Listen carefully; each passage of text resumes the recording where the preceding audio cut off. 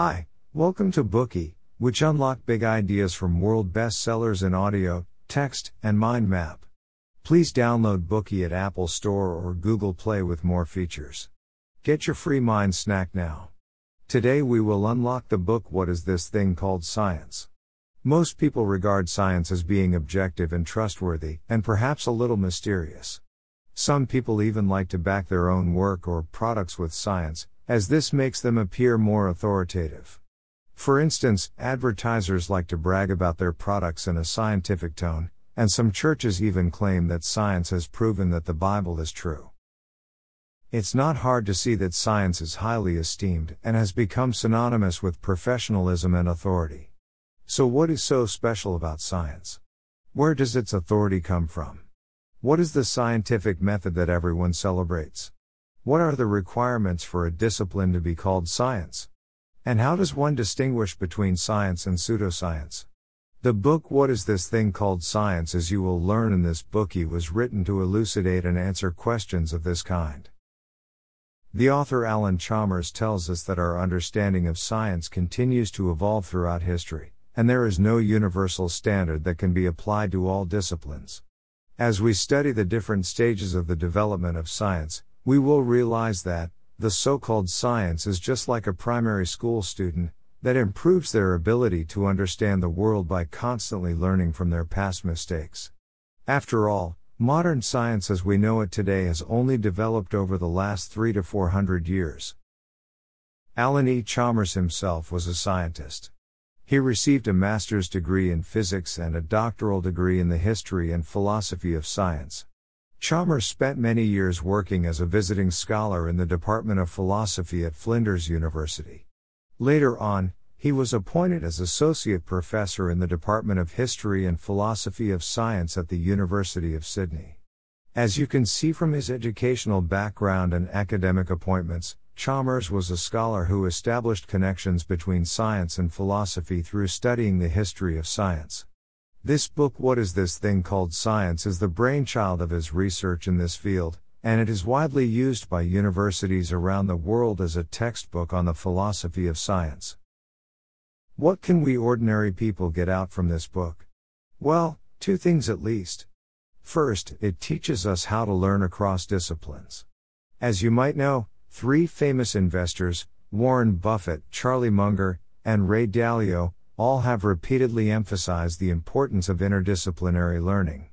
If you do study across disciplines, you would know that many disciplines are closely related to the philosophy of science. After reading this book What Is This Thing Called Science, you will have a systematic understanding of science itself, and it will be much easier for you to study other disciplines. Second, this book is also quite useful to our work and daily life. For example, you can identify pseudoscience through the lens of falsificationism, make good investment decisions by using Bayesian approaches, and quickly grasp the core knowledge of a discipline using a structuralist perspective, and the list goes on. Next, we will unlock this book in the following 4 parts. Part 1, a traditional view of science based on observable facts. Part 2, a structural view of science based on theoretical frameworks. Part 3, an emerging view of science based on the concept of probability and experimentation. Part 4, ontology, how far are we from reality? Let's start with Part 1, a traditional view of science based on observable facts.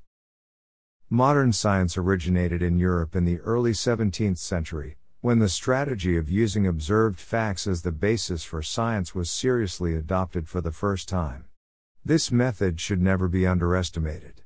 While observation is now commonly used prior to the 17th century to most people, observable facts were not taken seriously as the foundation for knowledge. Rather, knowledge was based largely on the authority of Aristotle and the Bible. It was only when this authority was challenged by pioneers like Galileo that modern science became possible. The often told story of Galileo and the Leaning Tower of Pisa nicely illustrates this point. Galileo carried 2 iron balls to the top of the tower, one weighing 100 pounds and the other weighing just 1 pound. He then simultaneously dropped the 2 balls, which eventually struck the ground at the same time. This experiment directly showed that objects of different weights fall at the same speed. Galileo's experiment showed the public for the first time the power of observation, and it challenged the authority. Didn't Aristotle say that the heavier object would fall more quickly? Well, I'm going to do this experiment under your nose, and you are going to see yourself if he is right. As a result, the old wisdom was toppled, and modern science was born with a new strategy to acquire knowledge. That scientific knowledge is derived from observable facts, is what Chalmers calls a common-sense view of science. So more specifically, how can we derive scientific knowledge from observable facts?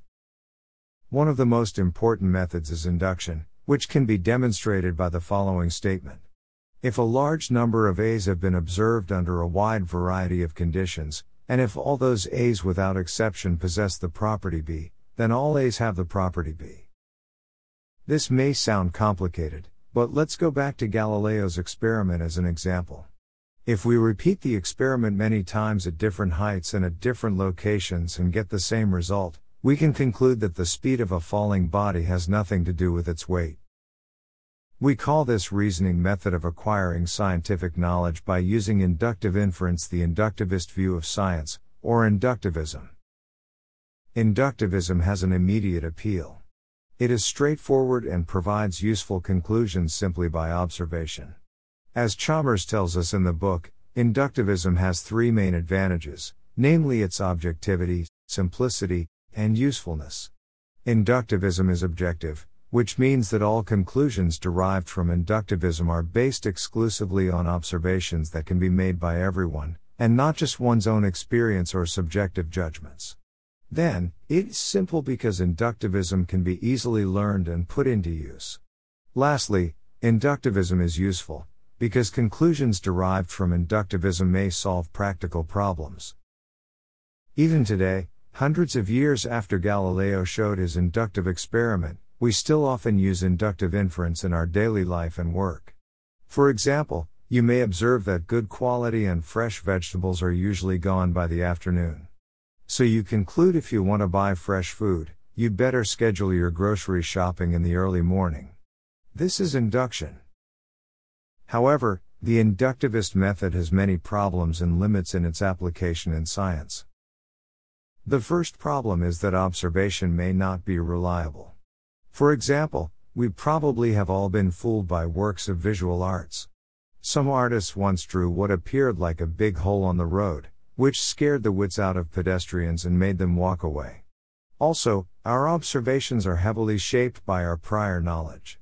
For instance, you can visualize the actual shape of an object from its 3D drawing if you have taken solid geometry classes.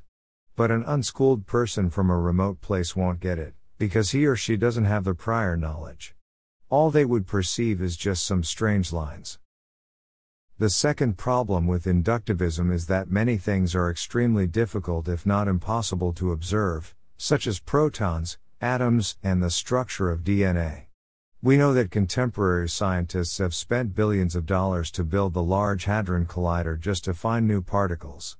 You can imagine how difficult it is to make observations. The third problem is slightly more complicated. The amount of observable facts used for induction is always limited, so there is always the possibility of overgeneralization. You may have heard the story of the black swan. Europeans had only seen white swans, so they presumed that all swans were white. Only until they went to Australia and saw black swans did they realize they had made an incorrect judgment by taking a part for the whole.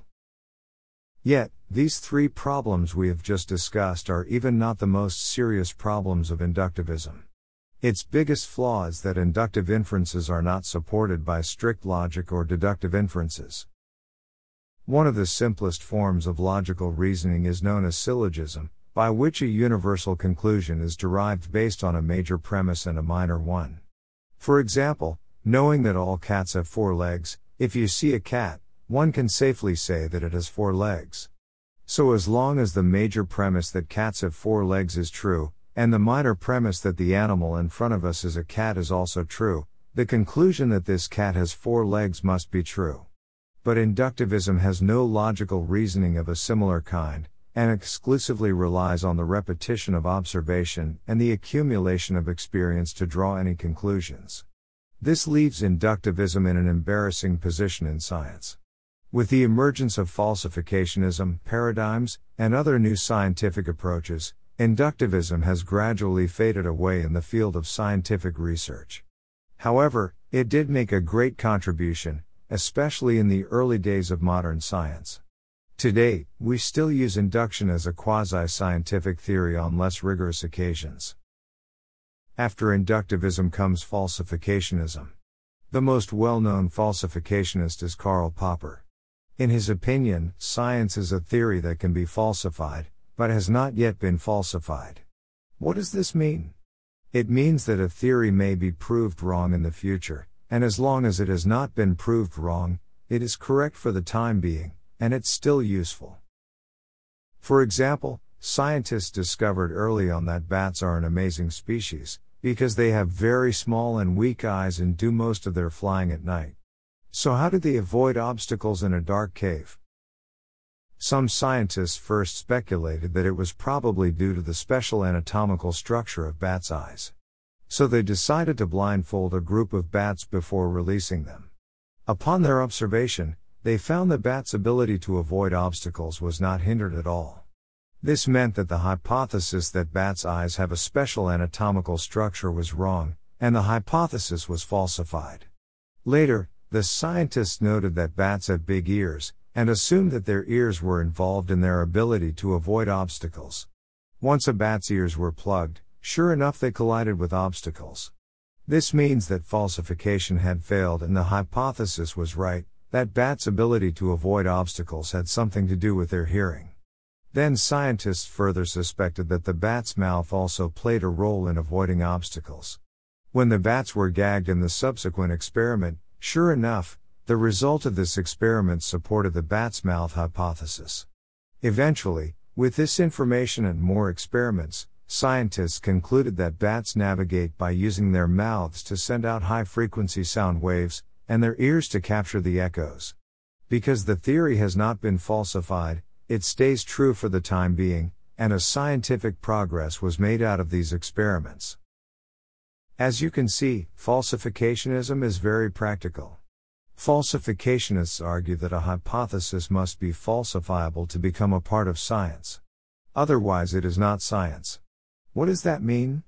In simple words, if your theory contains all possibilities, it's actually useless. A useful theory must run the risk of being falsified. Knowing this, you might have guessed what all kinds of pseudoscience have in common, that is, they cannot be falsified. For example, let's say you are told by an astrologer that you will encounter love tomorrow from the northwest direction.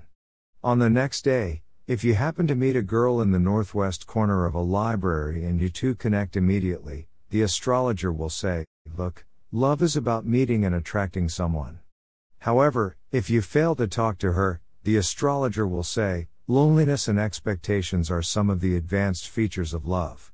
As you can see, astrology will always have something to say to justify itself no matter what happens. In other words, astrology cannot be falsified, and thus it is pseudoscience. So, what are the advantages of falsificationism over inductivism? First, falsificationism can be supported by logical reasoning. It does not provide any support for a hypothesis under all circumstances, but serves to negate them in some cases.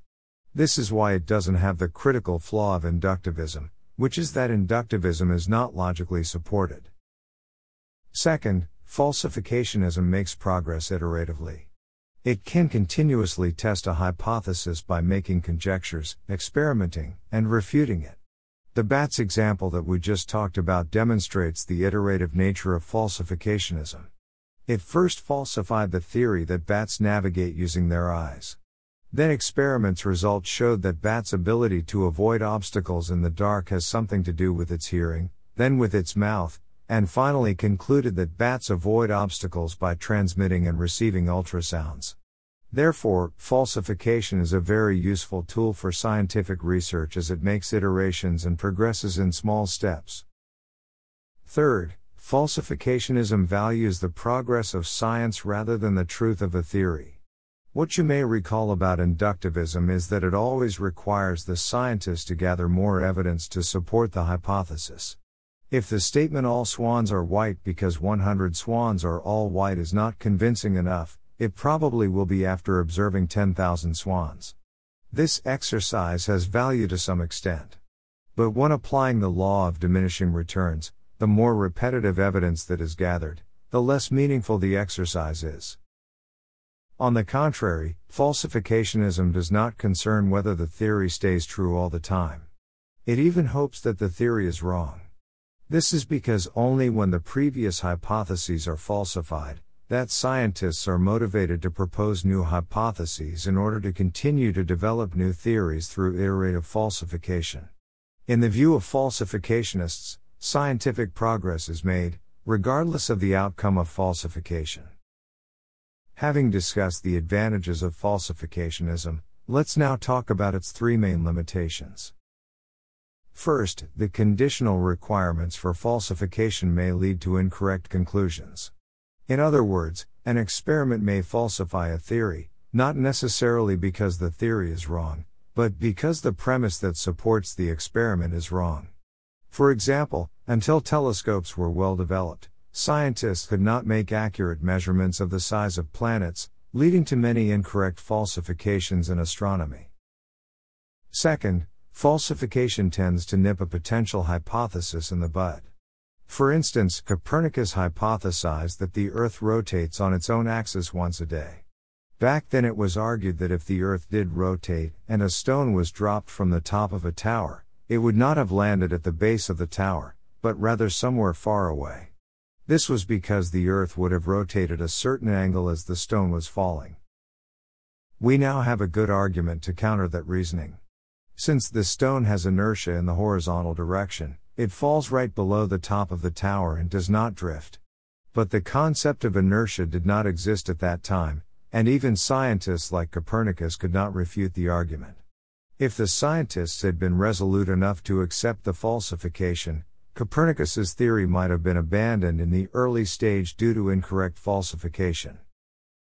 Third, falsificationism needs some form of dogmatism, but this contradicts falsificationism itself. The previous experiment where a stone is dropped from the top of a tower suggests that we cannot always verify if falsification is true at that moment.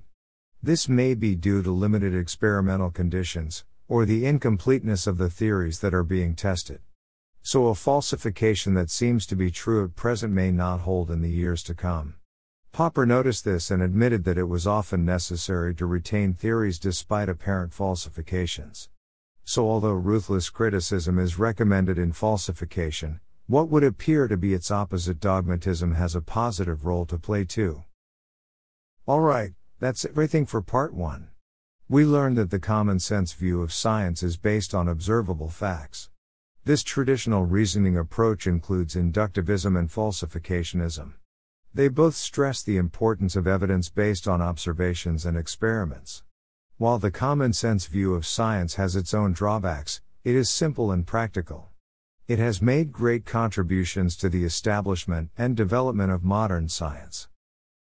Today we are just sharing limited content. To unlock more key insights of world-class bestseller, please download our app. Just search for BOOKEY at Apple Store or Google Play. Get your free mind snack now.